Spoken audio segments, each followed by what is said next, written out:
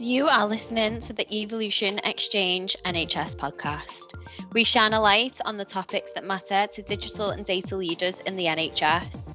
I'm Ellie Fox and I help connect digital leaders in the NHS with interim talent, and today I am your host. The views expressed by guests are their own and do not necessarily reflect the official position or policy of their organisation. So if you could just introduce yourself for us, please, Sam. Yeah, I'm Sam Neville. I'm a Chief Nurse and Informatics Officer at Mid and South Essex Foundation Trust. Been in nursing 30 odd years this year, so a long time. My background is surgical nursing more than anything, which I love. And I came into the role more by fluke than anything, which I think most of us did. I was implementing an e-observation project at the site as clinical lead and loved digital so much and could see the benefits that we can pull out of it with the data and everything. So managed to stay in digital and still here now. Amazing. Thank you very much. And then Louise, if you could introduce yourself, please. Hi, nice to see everybody. I'm Louise Hicks. I'm the CNIO and Director of Development at Barts Health, and I'm also a visiting professor at City University of London. And I've been lucky enough to have a clinical and academic career. And this week is 40 years since I started as a nurse. So it feels like quite a long time, but it's gone so quickly, and I'm still enjoying nursing and being a part of the NHS as much as I did when I joined a few years ago. Obviously, I was very young when I started. My role really has come through a love and a passion really for inclusion and people. So it didn't come from a technology perspective. It comes from the fact that actually with people you can create outstanding solutions. And we've got a really fabulous We Connect team. It consists of medics, nurses, AHPs, midwives, IT, clinical systems, and a whole range of people coming together to make a difference. And it's the digital solution is part of that, but the impact on communities and our patients is where the passion really lies. And I had a background as an ED nurse and trauma. I've worked all over the world in different places, which has been really fabulous, and I'll probably share that some other time. And it's been great to also develop skills in OD, teaching, education, research, and so forth. And all of these things come together through the digital space. So it's really fantastic. Thanks very much, Louise. And Devesh, if we could go over to you. Yeah, welcome all. I think my name is Devesh Sinha. I'm a stroke physician in my day job, and I think Chief Clinical Information Officer for BHRUT. Also, I look after the leadership role in ICS, which is a stroke for whole Northeast London. The way I work is I'm a clinician first and informatics second, very similar what Louise said. The passion is the patient and making life better for patient. How I landed into informatics, I had that kind of creativity kind of bug, to create new things, write down the software and language. Created something in early part of my career for stroke, had national awards, and then continued that pursuit. So for example, with the early work on AI, where a scan can read for itself, and we published that roughly 5 years back, and now it's become norm. And then come to the leadership. The whole idea now for me is to how to integrate that leadership into digital so that we can do what is required for clinician and non-clinician alike in NHS to make sure patient life is good. So that's my journey, very short. Thank you very much. Okay, fab, let's get started with the questions. So Sam, seeing as you went first, we'll come to you first for your question. So you asked, is the nursing/midwifery workforce ready for future developments within the tech space? Do you want to just give us a bit of context to that? Yeah, so something you've just mentioned, Devesh, actually about the AI and stroke, it's part of that. So I'm working with the Phillips Ives Review at the moment on the panel for AI research and genomics. So I thought I'd use this as an excuse to get some more information. So with speaking to some reference groups that we've set up, some working groups, a lot of nurses, every time you mention AI, they want to hide, they want to run away because they don't know what it means, but they don't understand the background, i.e. the algorithms. So we've all used news scoring escalation scores for observations. There's an algorithm behind that. Once you explain that to nurses and some midwives, they're like, oh yeah. So it's just, are we using the right language? It should be probably the better question, to encourage the staff to come aboard with us. So, for example, your stroke AI, Devesh, it'd be interesting to know if all the stroke nurses were aware of it and managed it as well, rather than just the doctors. That's the sort of context I'm looking at. Thanks, Yeah. Sam. Yeah, go ahead, Can I Devesh. comment? Yeah, so I think, so very good question, Sam. I think, and that's one of the things. So first thing I started in BHR to have that kind of joint leadership model on clinical care, because stroke is pretty much done by and delivered by nurses and AHP. Doctor has very small involvement actually for early part. So I think in any digital thing, we created a first post for co-clinical lead, is that sharing that kind of passion for clinical care leadership as well as digital. So in BHR, I think we have that kind of access to all the nurses, all the critical care kind of nurses, which take the first part of the care into AI. And it's quite actually nice, because you are absolutely on how the language has been translated to them. When they see the simplicity of it, there's adoption in front of your eyes. But when they don't see it, I think then we have the problem. So you are spot on. Yeah, I think I really liked that expression of the language, really. And I was thinking about what really helps people in our context is the language of care. So if it really does make a difference for the patient, the families, the community, or the caring environment, then people can really get behind it, can't they? They really engage with it. And if the things that we're doing are making such a difference to data and information, making it easy for people to engage.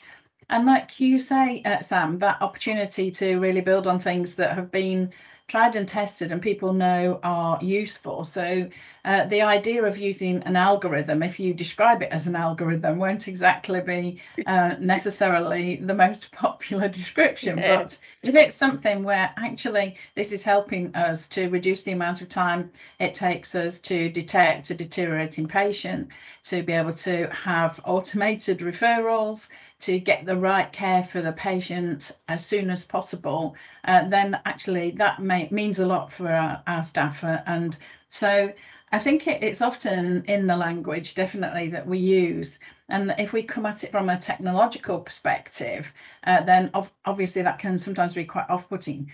If you look at it in terms of co-designing solutions that make a real difference, that enable practitioners to come together with you to say, actually, what we really need is something that speeds this up. What we really need is something where we've got something in that machine that enables us to learn, that gives us the information straight away. And actually, I've been thinking about this in the context of human physiology as well. You know, clinicians really understand human physiology, and if we think about artificial intelligence, it's all based on nodes and neural systems and things like that. So actually we can understand the physiology of what we're trying to do digitally. That might also help us. So I think that there's a lot we can do to demystify it and enable people to share in developing the solutions. And then that could make a massive difference. Yeah, I like that language of care. I think I'm going to coin that phrase. To help, we are developing personas which will hopefully bring out that language of care and make it demystified, like you say, and put it into what people understand. So the patient at the heart of it all. Yeah, definitely. I was thinking also about what you asked in the question earlier, which was around whether people are really prepared for the tech space and the new things around artificial intelligence, but also things like genomics, such a lot of work being done nationally that you're part of, which is so fantastic. And it made me think about what are our current standards and proficiencies in nursing, and what are the things we expect of somebody as they qualify, and what's the expectation? How will they learn this during their undergraduate training to be a registered nurse or to qualify as a medic, etc.?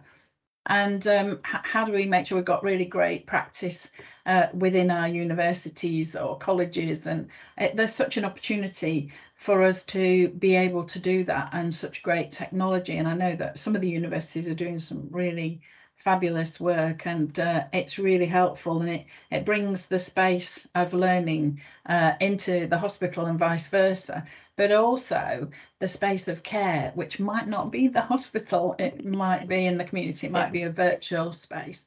So how do we use that and think that through? But I was thinking also about the genomics piece and what some of this really means to personalised care, and some of the skills that we need to retain around communication excellence, the ability to report and relay information, to really form strong relationships with people, to be able to then choose the digital piece as a component of the whole of the care. So it's enabling us to do so much more, isn't it? And it makes you wonder, where's this going to go? Where's the future? What's the opportunity in all of this? I wonder what it is from a medical perspective as well, Devesh, and your thoughts on that. Yeah, I think I've always been interested in people part, and there's a 3P I describe as a people, process, and product, and product come last. I was very interested, Sam, when you mentioned persona work, because actually it encompasses quite a lot what we talk about.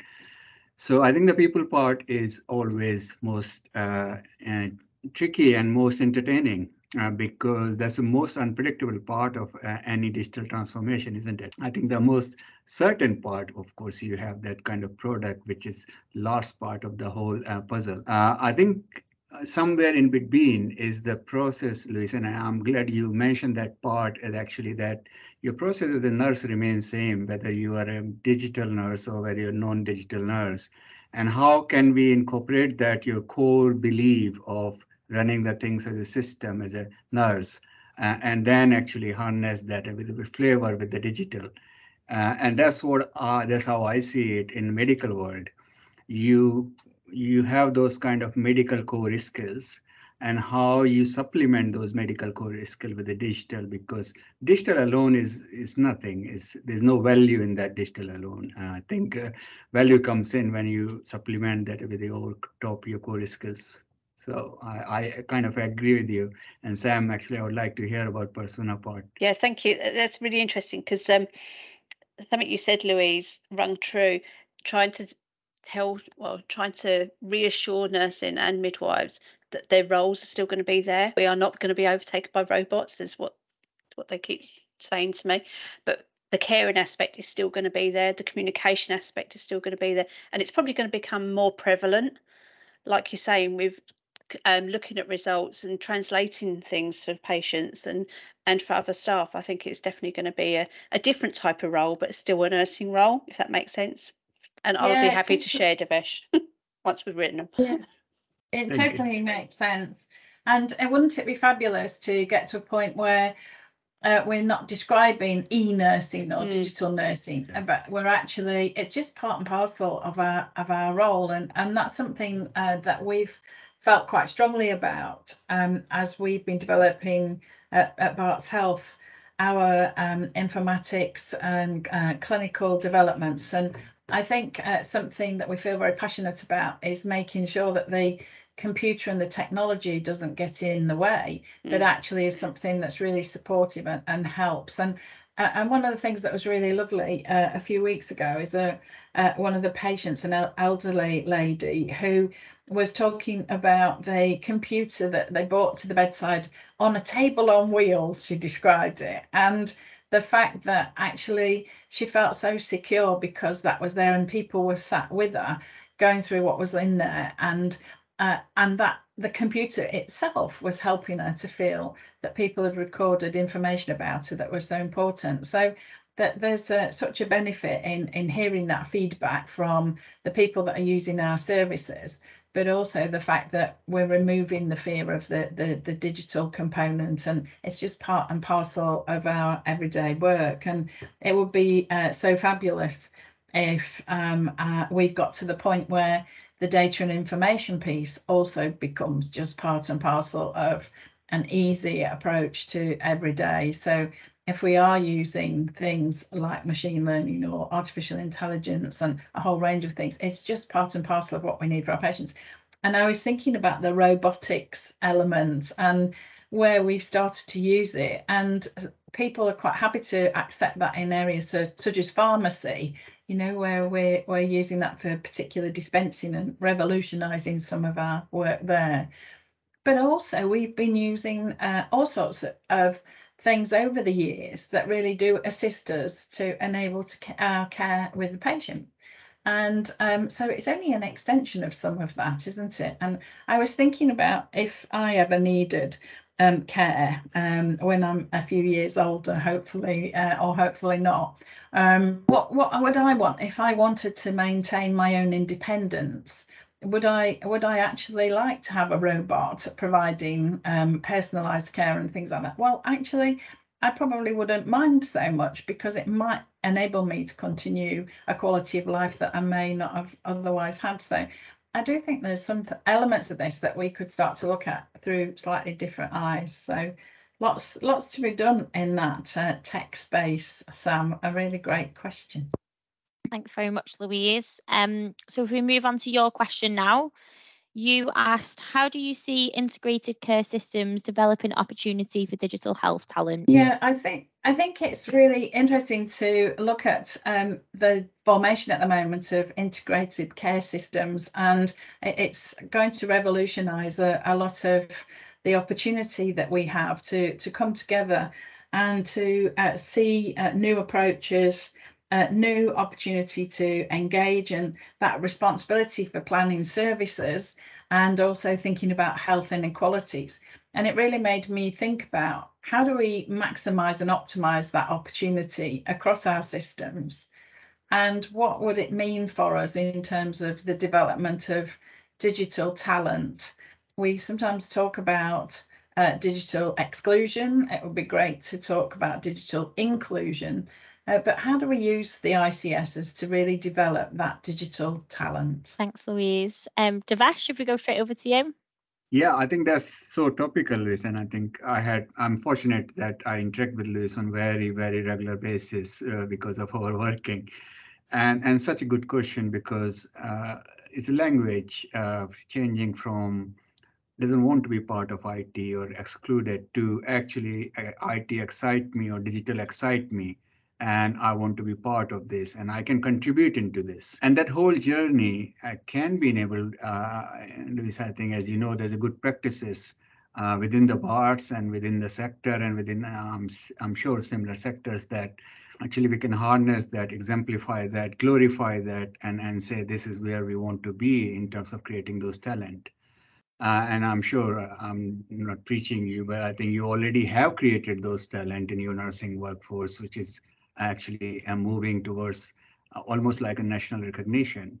And the learning there for me is to how you harness them, take away the anxiety away from them, that being a clinical informatics also always mean clinician. That's a number one anxiety, and most people do have that, and especially talent get go in a corner and sulk that, no, I don't want to do it. It excites me, but I don't want to do it. And the second thing is give them a structure, and that is structure with ICS is the possibility, which was not there before, because now you can create a group of people who actually think similar and create those kind of a structure and bring those kind of talent in one place. What I found very fascinating from clinical side is there's not much out there for the talent to flourish in terms of path guidance. So I have very interesting junior nurse come to me and say, look, we can do this thing very differently. I got this innovative idea. How should I progress? And there's a drop of silence there, complete, oh, well, I can tell you this, I can guide you here, I can do it there. I wish those things can be structured so that talent actually felt like, okay, if I want to do it, I can progress through that. Here's the innovation challenge, here's the innovation authority, here's X, Y, Z through the ICS. So ICS has more responsibility now to actually create that talent and workforce and harness them in a very structured manner. But that's my view, and I think that's my very personal view. But I think you've done it, Louise, and I think probably it needs to be acknowledged that you've done it without any kind of support, which was there for years. Thanks, Devesh. Sorry, Louise. Did you want to? Thanks, Devesh. I was just going to say, there's been such a lot of development, hasn't there, over the years, and it's so great to now to be able to connect, which is wonderful. Thank you. Sam, what are your thoughts on that question? Yeah, I think the opportunity with the ICS is quite vast, because some ICSs, for example, MSC, has got one set of acute services, so it's very limited. But a lot of ICSs have got more than one acute, so you'll get that cross-fertilisation of ideas as well. And I think there's more opportunities for us to network more widely, to be honest, and share, like I say, share those ideas. And with the entrepreneurships that are going on, the fellowships and the innovation fellowships that are happening, they're becoming wider and wider. And so they are advertised, and I think we need to get them out more to, like, people, staff nurses on the shop floor, the junior doctors, so they have got somewhere to go to.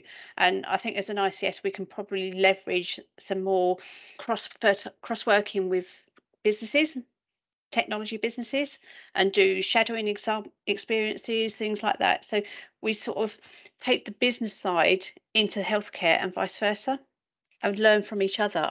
I think rather than just being a one person, and if you've done it, Louise, that's fantastic. Well done to you. But I think being one person, a lone person, it's harder to leverage that opportunity. And that's something we can do as an ICS, as a group of people, which make it easier. Yeah, definitely. And all of these things, whatever we achieve, it's all about teamwork, isn't it? And whether that team is within the hospital or across the ICS, or with completely new organisations. And I love the idea about the connectivity with businesses and more commercial enterprise. And I've been thinking a lot about this in relation to communities and how we join together the place-based activity currently around community engagement, and how can we genuinely enhance population health? How can we genuinely reduce the inequalities that we've got, where people sometimes haven't got access, but also where have we got the real stars, the people of the future that are coming through, and that digital talent that might exist actually as at schools and in colleges, and really fabulous opportunities. And we've been working on some activity with our public health teams around anchor organisations, and I'm sure you will have all done the same, but I think that gives us such an opportunity too to harness expertise in a different way and start to build things like digital academies, where you've got that mix of people with all different talents, all different age groups, all different needs and requirements, and how we bring that together. I think actually ultimately it's very much about building relationships, isn't it? And with relationships you build a strength and a commitment to a particular community, and so then it's less about the digital and more about what can we do to improve things, which feels like the right way to go. So I hope that the ICSs will enable us to do much of that, but I suppose much of this is down to us also as to how we link and connect through those routes. And so it would be great to be able to do that, and also involve the universities that are in our patch that enable us to not just do this, but to evaluate it as we go, what's really making the difference and how can we improve, which would be fantastic. I think, yeah, if I can come back on that, Sam, what you said, and build from there about businesses, it's quite amazing, isn't it, that how innovation and talent get promoted in the business world and the speed of it. I can quote example. I was talking to one of the insurance person who works in IT on insurance. He had two fantastic ideas. Within 3 months, the idea was in market, and he was, supported on that. So actually, there's a learning there not only on harnessing those talent, but actually speed up this kind of activity. How to do that, I think I probably make a note of that as a fantastic idea. Actually, how can, as ICS, what Louise mentioned, incorporate those kind of provider, which normally has no formal mechanism of collaboration, isn't it? Yeah, definitely. There's also third parties out there. The voluntary sector is a fantastic resource that can help with the digital literacy and the inequalities that we've got. I agree with you, Louise. The Anchor program is fantastic. We've been running that as well. And we're looking at using the Barclays Digital Legals program with the Anchor program to help our people out in the community. So there's all ways that we can do it. It's just digging deep and finding those opportunities, isn't it? And then taking them with both hands, really. Yeah, that sounds really fantastic. It shows actually how entrepreneurial we are in trying to also find very new solutions and connections, doesn't it? And that's part of this space as well, I suppose, and enabling that community engagement, and also thinking about new solutions around language and access will really help us. So the digital talent space, it is quite huge, but we've got such great ideas. And actually just the three of us today coming together and thinking about some of the things that we're each doing, just connecting the dots on some of that is so exciting, and maybe more of that shared opportunity would be fabulous, because actually, as you say, Devesh, sometimes these things, they start as a small acorn, a small opportunity, and they grow. But sometimes it takes so long for it to get into the actual everyday, and it would be great for us to find opportunity to shorten that time frame and help people. So the digital talent space is not just about the use of technology, it's a whole range of other things as well, isn't it? So great ideas. Thank you. Thank you, Louise. Devesh, if we move on to your question. So you asked, where is the balance of digital readiness and innovation in NHS and EPR? Thank you. So I think this is a topic which comes quite a lot nowadays with the latest investment spree on from NHS, which is quite needed. So I'm doing some work with NHS Digital Leadership Academy Cohort 4, and some of the dialogue what we're discussing here has been discussed to the great length. However, being a frontline person, I think there's always a two-way and two-side of argument. And facing the challenges on daily basis about not having the structured data in the first place, I have my own view. But what I thought is quite important to discuss two things. So first is obviously almost like buying off-shelf EPR provision for any organization, which is come up with leveling up approach, roughly a third or fourth ex-health secretary, I think now. So I think this is come out of the fruit of frustration that actually 40 trusts across the country don't have any way of recording any electronic record. But on top of that, then comes the question whether we need that kind of, it's been described as monolithic EPR, or do we need a best of breed? So either you can have wall-to-wall solution purchased directly, or you can have almost like developed best of the breed what clinician require. And my view particularly is being clinician on the front end, whatever you try to do, whether it's a patient care, patient health record, clinician access, clinician-led innovation, you need to have data first, or wall-to-wall data first, then you can build upon anything else. So this argument about whether there is a specific requirement for targeted EPR and that requirement fulfill, hence you purchase it, or you carry on developing as innovation, or as you carry on going in life for the clinician. So I thought it's very good to discuss with Louise and Sam their views here. What do you think? And believe me, I think you can have argument on both sides, whether, I think that data move, but system doesn't move, or you can have system out of frustration of clinician like myself, who in 10 years not seen any level of interoperability despite a lot of talk. So I think, Louise, I'm not sure what your view on that. Yeah, I think actually it's a really brilliant topic, and you made me think of so many things as you were talking there, not least the fact that sometimes, change comes out of innovation, or innovation comes out of change, and you can't always necessarily see where one begins and one ends. But I was thinking about the fact that actually the question originally was asking around digital readiness, and are we actually ready, and what's the balance between digital readiness and innovation? And I asked the question of myself, well, what ready for what exactly? So where are we at? And as you say, there's such a difference across the patch in different areas. And so it's not just one size fits all. I think it's fantastic that we've got the Phillips Ives review that particularly from a nursing midwifery perspective will really help us, but it'll help generally anyway around how we really think about, as you said earlier, around the people, the processes, the technology, etc. And also thinking about you could just wait and let innovation grow, but if we don't invest in innovation, some of those things just wither on the vine, and the great ideas go to ground, and we miss an opportunity to really change things that could be quite dramatic. And so the golden nuggets that exist because the staff nurse has really noticed on the ward a particular thing, or the junior doctor who with fresh eyes has noticed.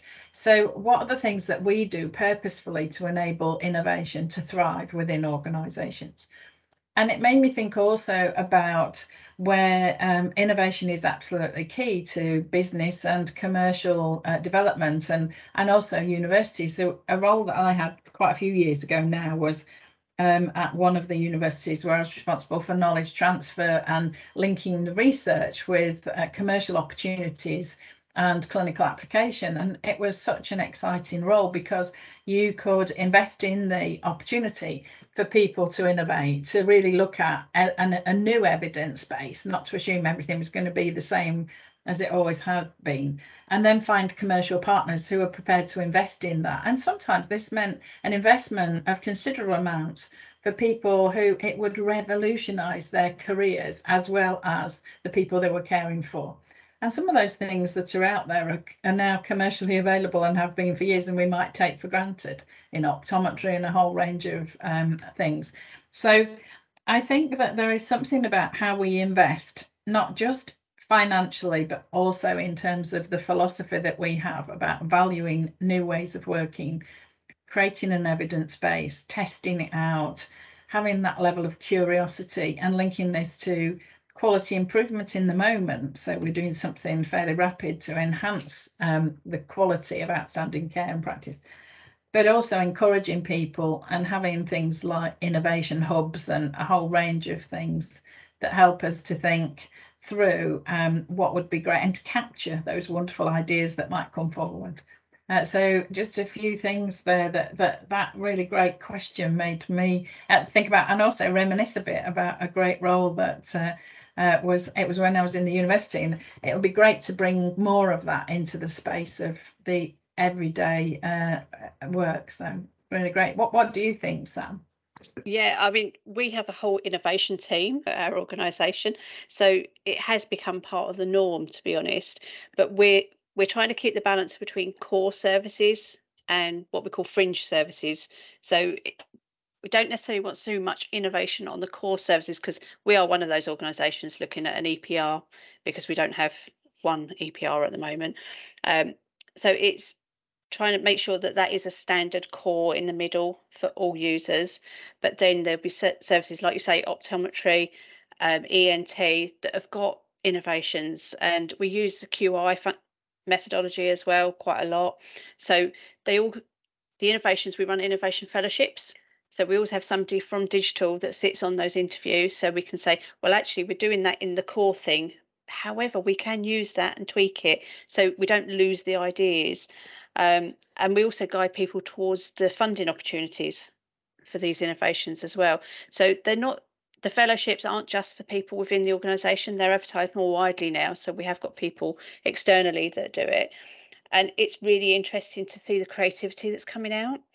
Things like T-shirts that can take your respiration rates was one of them. And I was like, wow, where did they come from?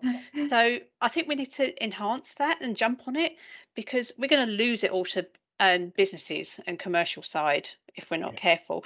And the way the NHS is going, it feels it is becoming more and more privatised. I know we're not trying to do that, but it feels that way sometimes. So maybe we should use some of these innovations to fund some of this extra care that we need to provide as well. And when it comes to patient safety, it just makes it so much easier, because they are looking at the patients at the centre of it. So it's becoming things like wearables and less invasive devices that we all take for granted nowadays. And I I'm just overawed with all the creativity that comes out of some of these interviews that I've done, and it's fantastic. And some of them are so simple ideas as well. So it's not just the big high-tech, high-cost ideas. It's some of the simple ideas, and it could just be a change of process rather than actually developing an item or a product. Just a simple change in process will make life a lot easier for some people. And it's those ones that make me think, why didn't I think of that? Yeah, genius. Yeah, and it's like, because you're so embedded into it, sometimes you don't see it. And it is the people with fresh eyes, the students that have just come out onto the wards and saying, why are you doing it like that? Yeah. Just change this. And sometimes they just get brushed off, but we need to encourage them because they're the ones that are going to be looking after us in the future. Yeah. I think it's such an important point both of you mentioned. So the one thing about innovation, it happens sporadic, isn't it? You cannot structure the innovation, and I think it's quite independent of any structured things what you place. In fact, actually, people who do not follow the structure, they are the innovator only, and we see that, isn't it, in our day life. So yeah, I think the whole idea of the question is I think we have place for both. And we have balance somewhere because, as you said, Sam, quite rightly, if your business as usual cannot carry on because your innovation team take precedence and do everything happen in organization, which is innovation, I think you'll end up in a lot of troubles, I guess. At the same time, if you do only business as usual, but don't have the open door for innovation, you are in a different trouble that who's going to look after us in the future. And it still is a 1960 system, isn't it? So I think I found this topic quite fascinating, and I thought I will, discuss this here because this is a perfect platform. We can get 2 or 3 different views here. That the balance is tricky. Yeah, definitely. I think also it's a great opportunity to think about where there's a voice through life sciences programs and developments and a real investment into innovation, not only for the planned programs in the undergraduate world, but also for our staff generically. And I love the idea of more competitions, more fun things, because people really like to celebrate their creativity, don't they? And it's really nice to think about the things that might be small but make a massive difference to many people. And I guess that there's a whole range of those. The other thing that I think is really helpful in this space is to really give a voice, not to just the big innovation that might be, the cure for cancer and those things that are enormous, but the things that make a difference to everybody's daily care and some of the aspects in practice that are things that would really help to resolve things that can be tricky, and to build a workforce really that's still got those curious eyes and those ideas around practice, and for that to be really important as part of the change process. So I think an opportunity for us to incubate new ideas and encourage people, for us to invest in that in time and expertise, but also to link those commercial opportunities that we've talked about, and also to see some of the old practices through new eyes too. So I think about some of the things that are resistant to change or we've plateaued on particular items that we've wanted to change for a long period of time. So what would help us? Well, certainly the data and the information, and working with data scientists to help us view it through new eyes, but also to learn skills along the way, and then find a totally different way of doing things, which could actually revolutionize care. So always being alert to all of that. And we've got a really fabulous We Connect team, and they're working now with the life sciences team and the digital environment team to start to look at, well, how do we bring all this expertise together? If we look at this longitudinally, what things can we purposely see that could be done to benefit many others, but to make it fun along the way? So if it's positive and engaging, and I love the t-shirt example, Sam, that was fantastic. If there's more of that about, it will really encourage people, and also patients, users, kids that are in hospital or in and out of hospital, their ideas as to what can improve things. And I'm always impressed with colleagues in those areas where they create such great opportunities for people to engage. And recently they had at our hospital something called Sunny. So it's something new that can be engaging and create a particular atmosphere. And I thought, not only do they need it, but so do we all, because that sunny, positive approach really stimulates new innovation and ideas, doesn't it? It brings joy in work. Yeah, I think moreover, headspace as well, isn't it? I think to give that headspace to that particular nurse who's doing 30-hour work, and then think about what she can do differently, and how can she innovate. And I think you're quite right, actually, giving that kind of first the hosting platform that from here you can flourish, and if you want to innovate, you will be supported. I think it's using other parts of the workforce as well, not just clinical workforce. Yeah. So even the admin, the HR, the finance people, they can be quite creative when they're put out of their comfort zone. Like you say, it's a new set of eyes, and we've had a HR person that's been developing an app for recruitment, which I'm waiting to see if it works at the moment. It's in design, so it's and I think it's selling those ideas and celebrating the ideas. Doesn't matter if they've come to fruition totally, but just at the start of the little acorn, like you said earlier, Louise, and celebrating that with people, because there's not a lot of nurses out there that will go towards innovation. They might have a little chat themselves on the wall and say, well, if you do it this way, it'll be better. But they don't see it as an innovation. So again, it's that language. I think we scare people off by using some of the terminology.